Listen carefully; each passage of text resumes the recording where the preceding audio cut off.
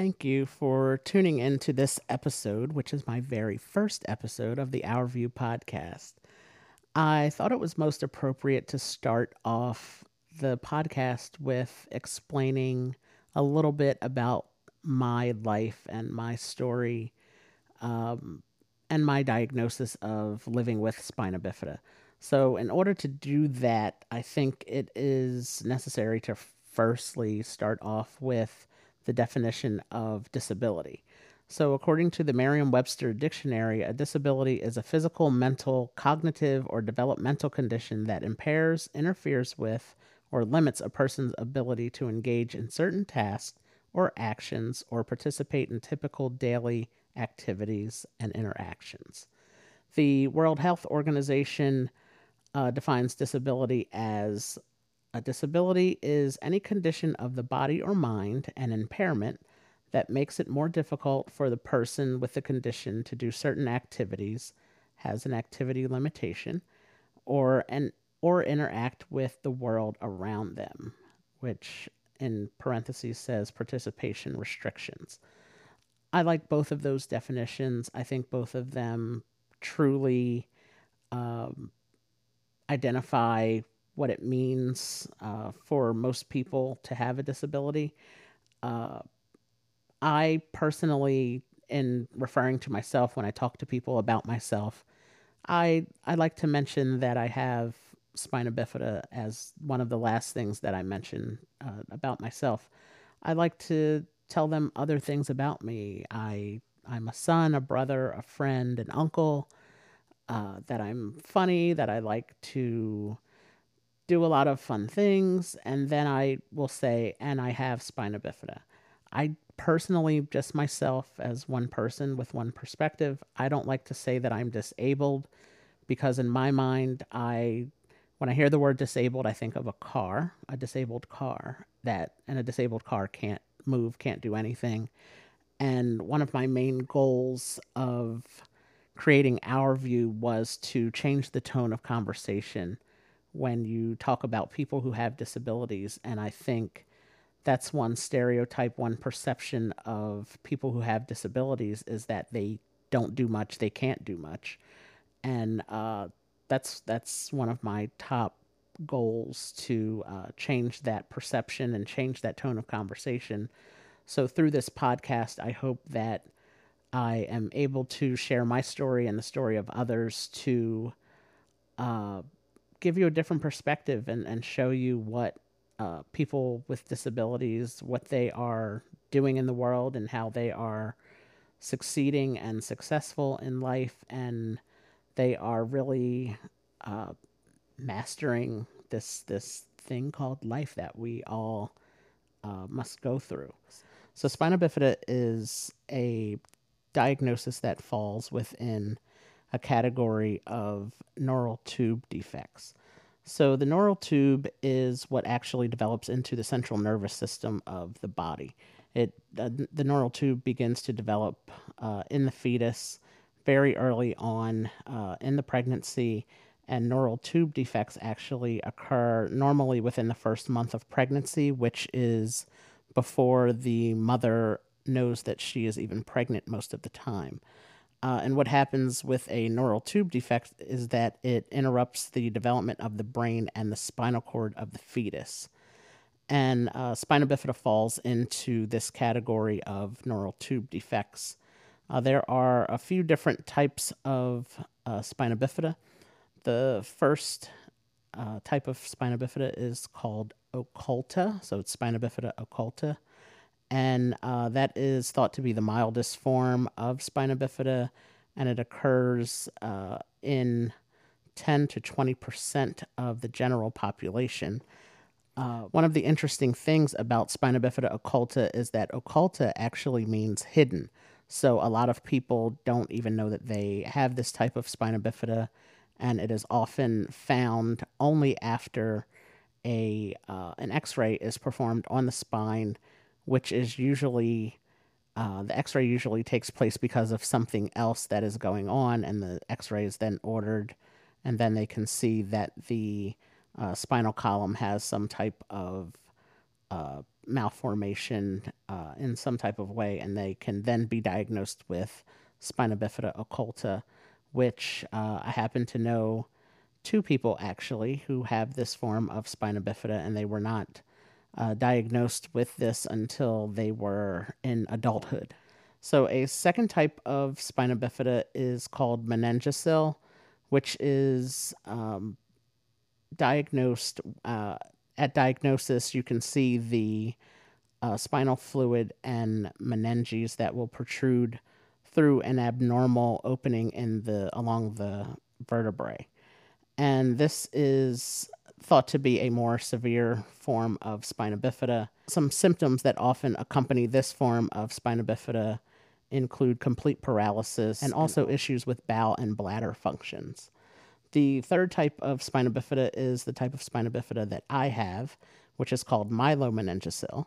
This is the most severe form of spina bifida, and it occurs when the spinal cord and neural endings are actually exposed through an opening in the spine. And sometimes it's accompanied by a sac that appears on the outside of the body, so you can actually see part of the spine and the neural elements on the outside of the body.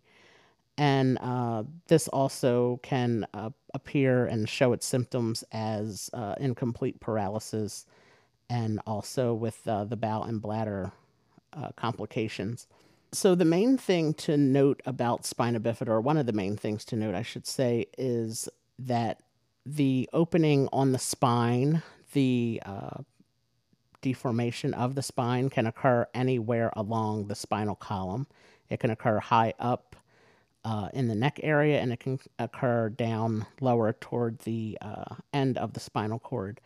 And wherever that malformation occurs, that determines the severity of the symptoms that will occur based on where this hole is located on the person's back. Another thing that can also occur with people who have spina bifida and people without spina bifida is a condition called hydrocephalus. So with hydrocephalus, the cerebrospinal fluid does not leave the brain, so it causes pressure to build up in the brain, and that causes it's called water on the brain. That's what hydrocephalus actually means. So it can cause some severe issues for a person, a baby, or any person who is diagnosed with hydrocephalus. It can cause a lot of issues. So with hydrocephalus, it is they don't know what causes hydrocephalus, like they don't know what causes spina bifida. And a person with hydrocephalus can be diagnosed at any point in their life. So as I mentioned, the person does not have to have spina bifida to have hydrocephalus. There are plenty of people who have hydrocephalus that do not have spina bifida. And there are people who have spina bifida that do not have hydrocephalus as well. So another thing with the treatment of hydrocephalus is normally the condition is treated with the insertion of a shunt. So the shunt is a small machine. When it is inserted, is to pump the cerebrospinal fluid from the brain throughout the rest of the body. The latest statistics on spina bifida say that every year 1,000 births are impacted by a spina bifida diagnosis. There are thought to be 166,000 people currently living in the United States who have spina bifida. So I want to use this time to tell you all a little bit about my own story of living with spina bifida. So, as I've mentioned, my name is Arthur Aston, and I was born in 1981. And upon my arrival, my parents and the doctors found out that I had spina bifida. They did not know this information until I was born. There weren't the 3D ultrasounds and the other testing that are available now, the fetal surgery that is available currently now in 2020. was not available back in 1981. So it was quite a surprise to everyone in the delivery room that I had spina bifida. It was a great surprise to my parents as they have an older daughter, my sister Alexia, who did not have spina bifida. My dad has other children from previous relationships before he married my mom. None of those children have spina bifida. My mom is one of 7 children. My dad is one of 10 children, and none of them have a spina bifida diagnosis. My grandmother, my maternal grandmother, is one of 15 children, and none of them have a spina bifida diagnosis. So I was the first person in my family to have spina bifida. So that made that, like as I said, that made a very nice surprise for everyone. And at that time, as they are still learning, even currently, they're still learning about spina bifida and the impact that it has on someone's life. At that time, they still didn't know much about spina bifida, so they were unable to say what exactly the impact it would have on my life. Uh, as I was growing up, I remember uh, my parents didn't tell me this until I was much older, of course. But I remember being told, my parents were informed by the doctors that I wouldn't live past the age of 15. They said that I wouldn't be able to, I would have learning disabilities. I wouldn't be able to walk at all, that I would be paralyzed. And so I think a lot of people ask or mention, oh, that was very mean of the doctors to say. And it was, I'm sure my parents thought it was a little harsh to hear that type of information. And at the same time, I think the doctors were just unaware of what to expect. So I think they wanted to prepare my parents for all of the possibilities. They mentioned a lot of negative things, but thankfully, through the love and support of my friends and my family throughout my life, I've been able to overcome a lot of those challenges that they thought would face me. So the type of spina bifida that I have, as I mentioned, the different forms of spina bifida earlier in the episode, the type of spina bifida that I have is called myelomeningocele. So it is considered to be the most severe form of spina bifida, and how it impacted me is that when I was born, I had a hole in my back at the very bottom part of my back. It's the L4 area of my spinal column, and you could see part of my spinal cord showing through my back. So what that means for me is that it impacted the lower half of my body. I am able to walk. I do wear leg braces that come up to my thighs, so my leg fits into the brace. I wear one on each leg. My leg fits into the brace. I have a Velcro strap, kind of like the old school Velcro sneakers that used to be around in the 80s. So I have a Velcro strap that fits across the top part of my foot. I have another strap that goes across my knee area, and then there are 2 straps that fit across my thigh area. So each brace is pretty heavy, so I do wear them most of the time. But if I'm able to get a break, if someone's able to help me in and out of my house, I may go a day or so without wearing them, just to give myself a break and not have to wear the heavy braces, because they are probably 6 pounds a piece. And it is very difficult for me to walk long distances with them. I also use crutches. It's difficult for me to walk long distances with them because of my diagnosis. The leg muscles don't work, so I have to actually move my legs by engaging my core muscles, which makes it hard to breathe at the same time as I'm walking. So a lot of times people will see me in my wheelchair if I'm doing something long distance, like walking in the mall or going to the grocery store. It makes it easier to, number one, to carry things, and then it also is definitely easier uh, to breathe and wheel in my wheelchair at the same time versus walking for long distances. And then and in places like the grocery store or the mall, the floors are often tile or some other type of hard surface that if it gets wet, it can be very slippery for my crutches. So it is also a safety thing for me as well, because being in the wheelchair is a lot safer than walking on a wet tile floor and slipping and falling. Uh, another another interesting thing about my spina bifida diagnosis is, as I mentioned, I do walk, so I'm not completely paralyzed. I'm what is called partially paralyzed. So I can't wiggle my toes and I can't move my feet up and down at all. I actually can't feel anything below my knee. So I can't feel my feet. I can't feel my calf muscles. I have to be very careful and make sure that I don't hit my foot on anything and that my feet don't swell up. And if something's wrong, I wouldn't be able to feel it. If something were to break, thankfully, nothing has broken.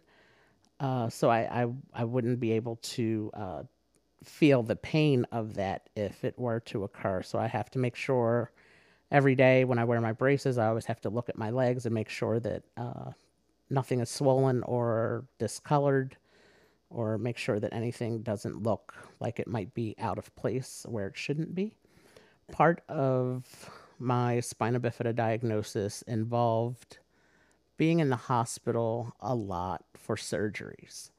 So, as I mentioned earlier in the podcast episode, hydrocephalus is one of the complications that often occurs with a spina bifida diagnosis. So I have hydrocephalus. I do have a shunt in my head. It's on the right side of my head, behind my right ear. And it's on the inside of my skull, so you cannot see it. It's under my skin, so you can't see it on the outside of my body. I do have a small scar in the back of my head that sometimes people notice, and they'll ask about it, and I just tell them it's my own little special machine that I have in my head. So as I said, what it does, it circulates the cerebrospinal fluid from my brain into the rest of my body. There's a tube that's also on the inside of my body. It goes down into my stomach, and the fluid is absorbed there in my stomach. So I don't know it's there most of the time. The only time I do notice that it's there is I live in New Jersey, and sometimes we'll get different high or low pressure changes in the air because of storms that are in the Atlantic Ocean. And I notice that my shunt will often feel tight, and uh, it hurts a lot. So sometimes I might have to, just lay low and chill out for a little bit while that pressure change takes place, and then everything seems to be fine after everything levels out in the atmosphere. The only time that thankfully, I haven't had to have it revised, which is having it replaced. I uh, haven't had my shunt replaced since I was in third grade. So, and that was the worst headache I've ever had. And the other issue with the shunt malfunctioning is that it brings on a lot of the same symptoms as having the flu. So with the shunt malfunctioning, I had a very bad headache. I had diarrhea.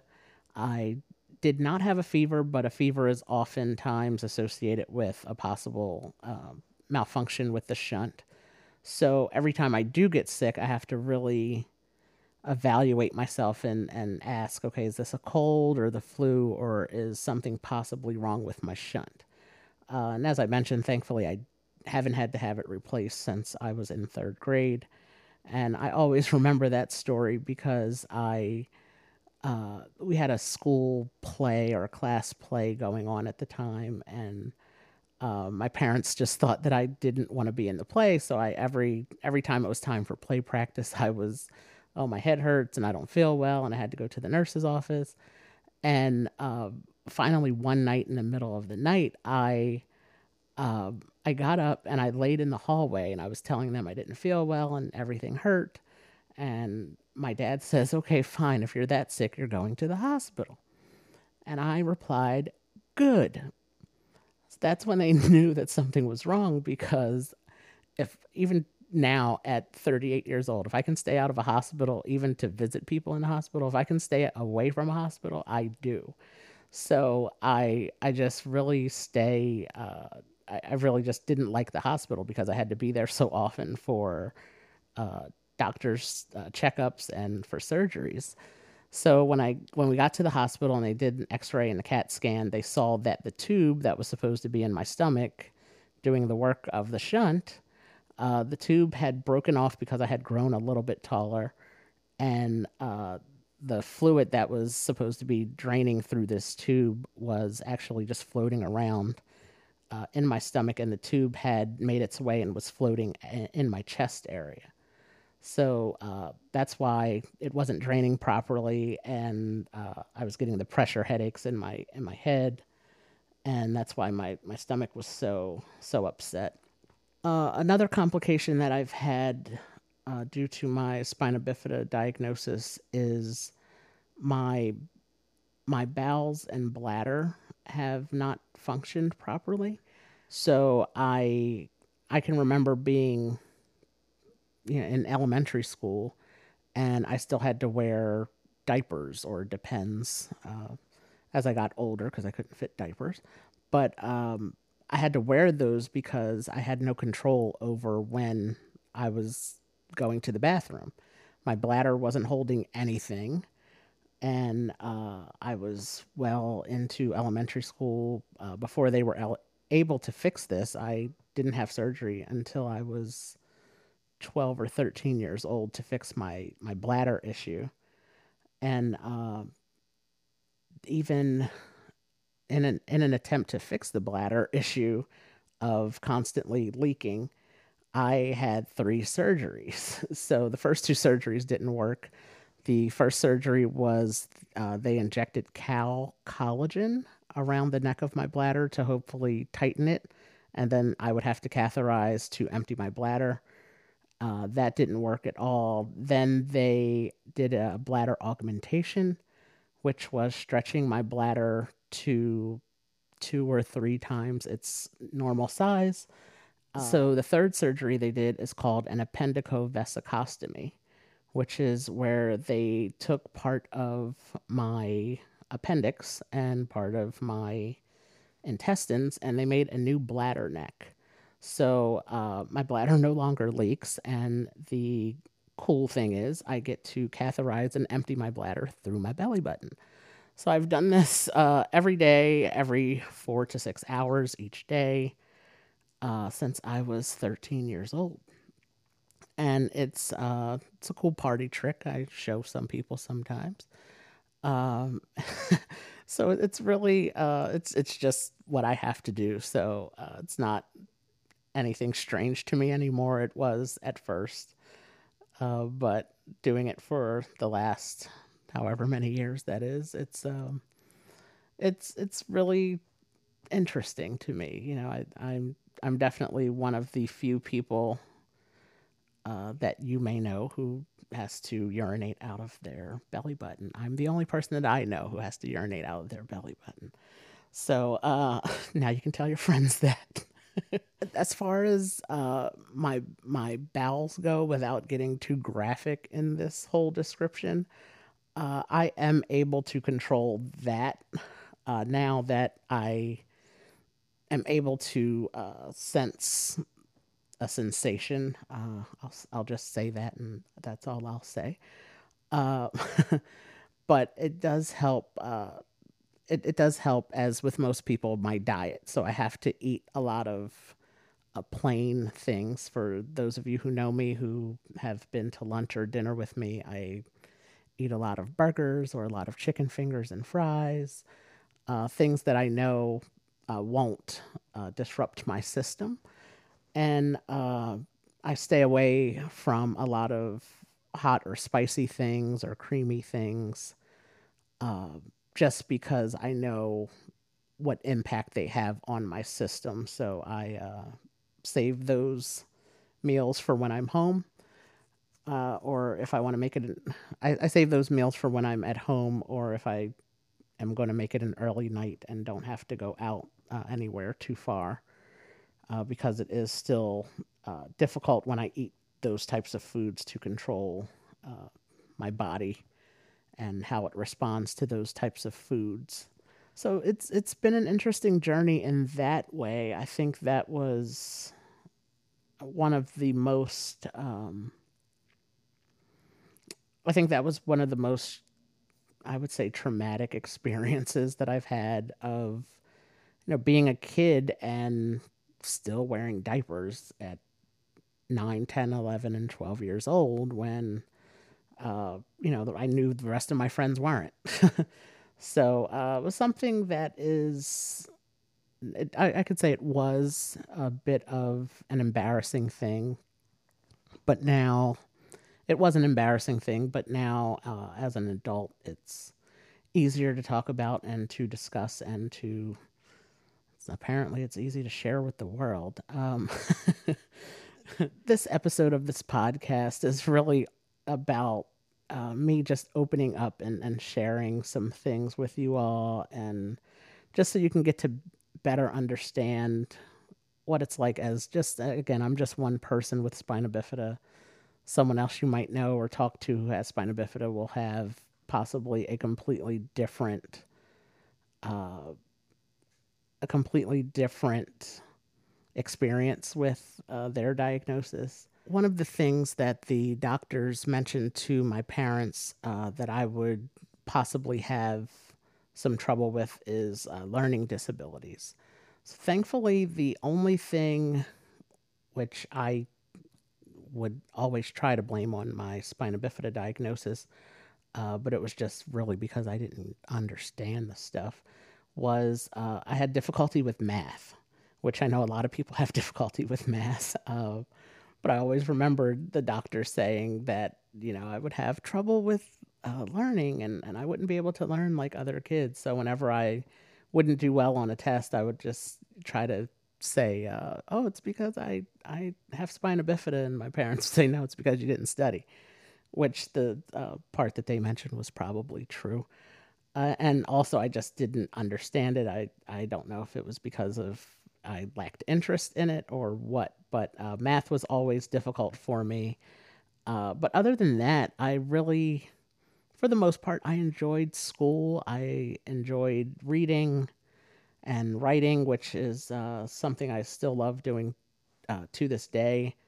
It's um, it's June 3rd today, and we've been in a quarantine here in New Jersey since sometime in March, I think, and I've been out of the house 5 times since March 11th.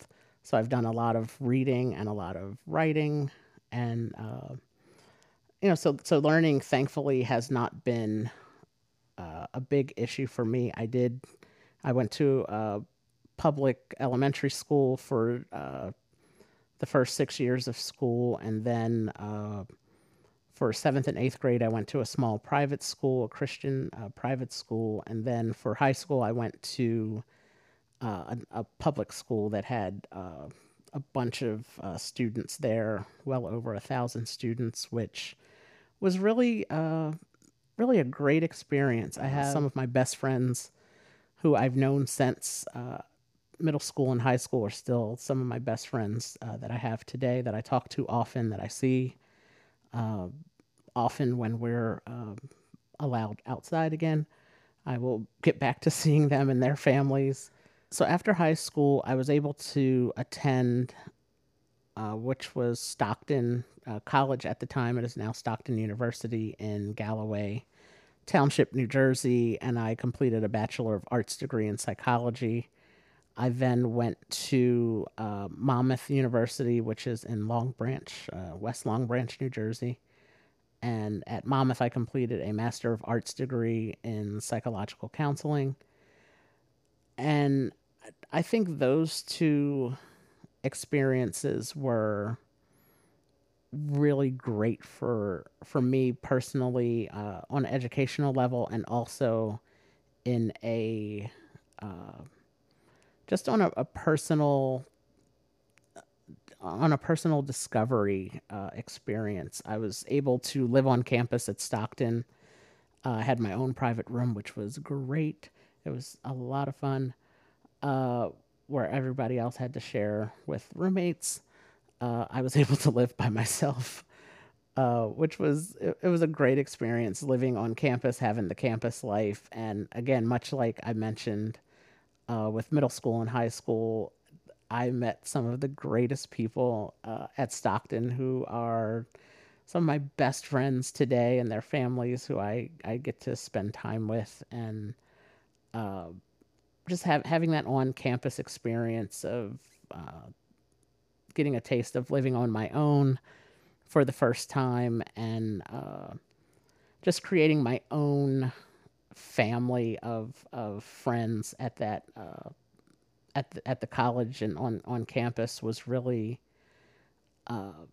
great. And majoring in psychology helped because I we had to do in my master's program as well. We had to do a lot of self discovery papers, and we had to pick topics that related to our life and to our life story. And I was able to explore some of those feelings that I had around being not only African American, but also being someone who lives with a disability. And I think that has those two experiences of going to college at Stockton and at Monmouth also, uh, they both helped me become a better person and learn more about myself and really identify with who I am, and what it means to me to be a minority in two ways, as being African American and having a disability. As I mentioned in the earlier definition of disability, that it limits a disability limits the activities of daily living. So a lot of my activities of daily living are limited, and I have to do some adjustments for some things as far as cooking and eating. Thankfully, my hands work very well. My arms are very strong because I use the braces. I use the crutches to walk around, and I use my wheelchair. So my hands and my arms are quite strong, and so I'm able to eat without a problem. Cooking is a little more challenging sometimes because of I like to sit when I cook because it's more comfortable and I don't have to worry about losing my balance and starting any issues with anything that's hot. So I sit a lot whenever I cook over the stove. But then if I'm cooking something that has a lot of splatter, like a burger or bacon, of course I just use two great references to meat.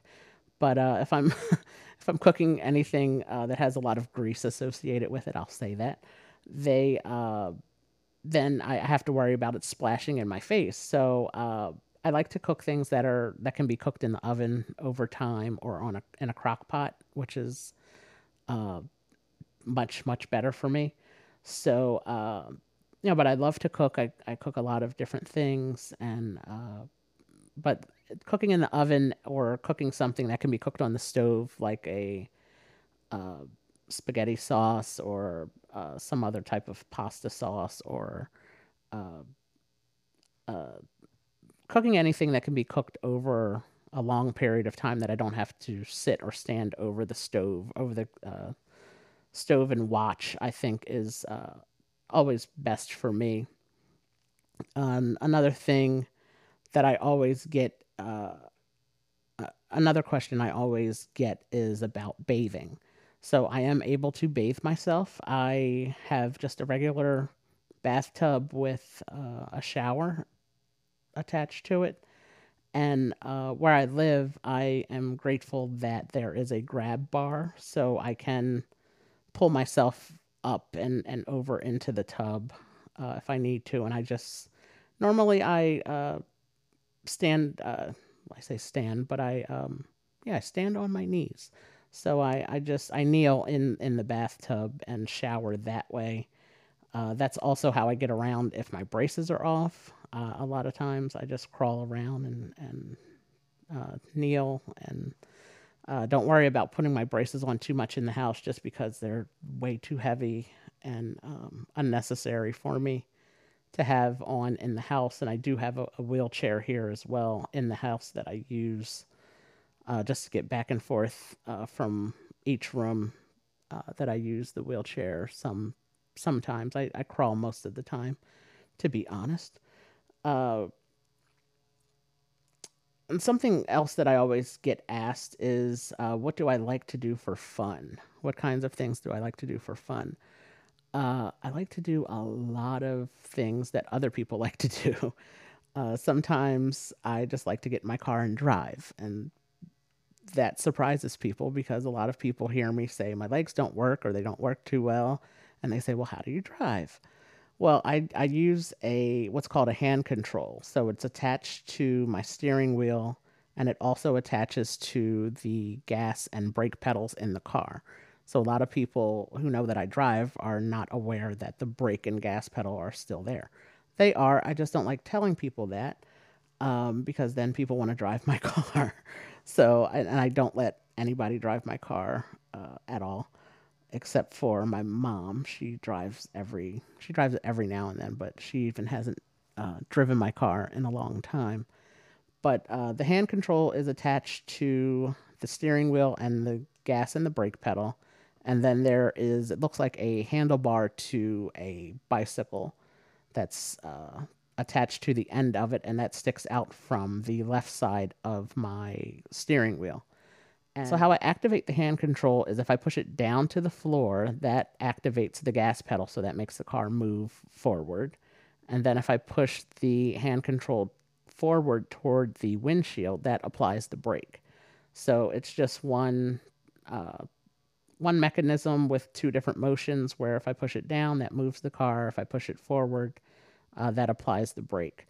So I do that with my left hand and steer with my right hand. So I love driving. I love going out for drives. It's thankfully close to summertime now, and my friends and family have their pools opening up, and I love to swim. Again, my legs still don't work there too well at all. Surprisingly, I'm able to stand up and put pressure on my legs in the shallow end of the pool. So I kind of do a little exercise of walking back and forth, which helps with my core muscles because I still need those to help me balance in the pool. I love swimming. It's one of my favorite things to do.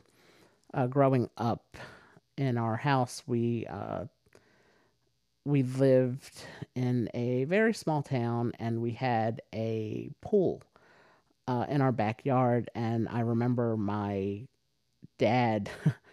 uh, the story I was told is that he told my mom that they have parties and cookouts all the time, and I wasn't going to be the only one who wasn't swimming in my own pool. So even though my legs didn't work at 4 years old, probably, my dad took me into our backyard, into our pool, and taught me how to swim. So I use my arms mostly, and I do what I can to try to kick my legs. It doesn't help move me any faster or anything like that, but I will do what I can just to move my legs because it does uh, help stretch them out and helps with just the movement and circulation of of the muscles and circulation of the blood in my legs. So I love swimming, and I'm definitely looking forward to doing that this summer at with some friends and family. So, one of the great medical advances that they have made in the world of spina bifida in research and treatments is that there's something called a fetal surgery. They did the first fetal surgery at Children's Hospital in Philadelphia in 1998. And from 1998 to 2003, there were 53 fetal surgeries performed at Children's Hospital of Philadelphia. And the surgery, what it does is that it's supposed the surgery is supposed to lessen the symptoms that the child experiences from having spina bifida. And what they do is before the baby is born, they go in to the womb, they remove the fetus, and they close the hole in the child's back along the spinal column. Wherever the hole occurs, they close the hole before the baby is born.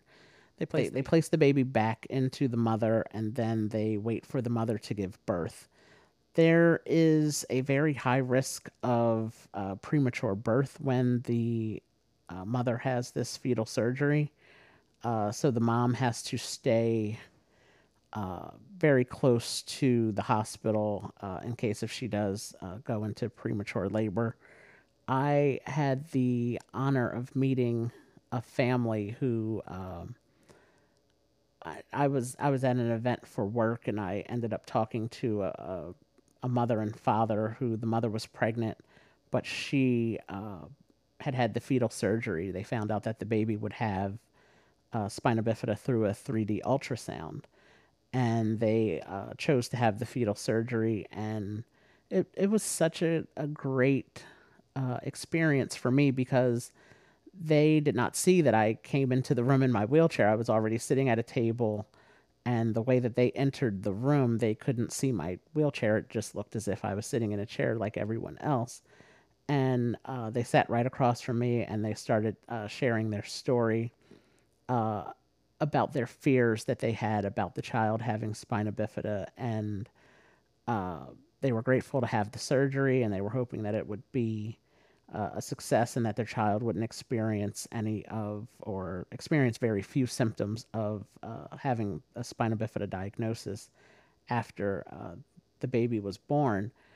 And so after they finished, I was able to share with them that I had spina bifida, and I saved that part of the conversation for last because, as I mentioned, they didn't know that I was a wheelchair user at that time. So I told them about who I was, what I do, and told them a little bit about my story and my family. But again, I left out the spina bifida part until the very last thing that I mentioned.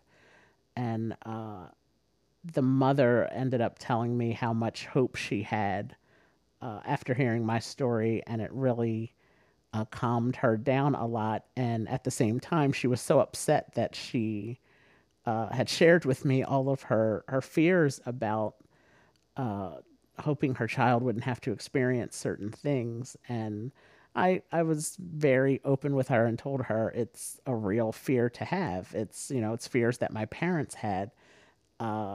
And at the same time, my parents had no time to prepare for it because they did not know that I had a disability at all. So until I was born. So there is a National Spina Bifida Patient Registry that was created in 2009.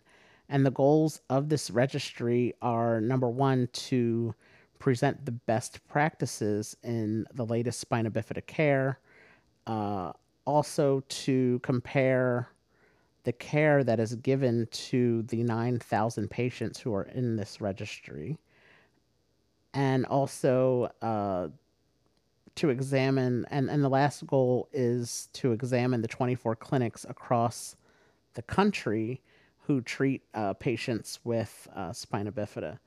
And I really like this registry and what they stand for because they conduct research studies, and on their website you can find the current research studies that they have done between I think it's the year 2015 and 2019.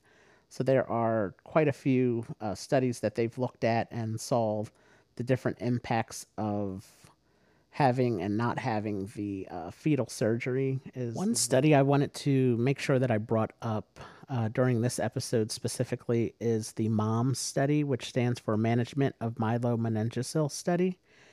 It involved 183 patients from Children's Hospital of Philadelphia, Vanderbilt University, and the University of California at San Francisco. So half of those 183 patients, they received the prenatal fetal surgery, and then the other half of the patients didn't receive surgery until after they were born to close the hole in their back. And what they did was they examined each of those patients at 12 months after birth, and then they did another follow up with them 30 months after birth. And what they found was that 40% of those who received the prenatal fetal surgery, 40% of them had to get a shunt, and that 36% of them had no evidence of hindbrain herniation. For those who didn't receive surgery until after birth, 83% of those patients had to have a shunt, and only 4% showed no evidence of the hindbrain herniation. When they re-examined the patients who received both surgeries at 30 months after delivery, they were able to find that their mobility range was still dependent upon where the lesion occurred on their back. But out of those who received the fetal surgery, which was prenatal before they were born, 42% were able to walk without assistive devices versus only 21% of those were able to walk without assistive devices if they received the postnatal surgery. There are two studies that are being supported by the National Institute of Neurological Disorders and Stroke. The first study is examining hereditary bias of neural tube defects, and the goal of that study is to find genetic factors that make some children more susceptible to neural tube defects than others. And researchers are also looking at gene expression during the process of neural tube closures. This will provide information on the human nervous system during the development of the neural tube. And another part of that is that the researchers are working on studying to identify and characterize and also evaluate genes for neural tube defects to see if they exist.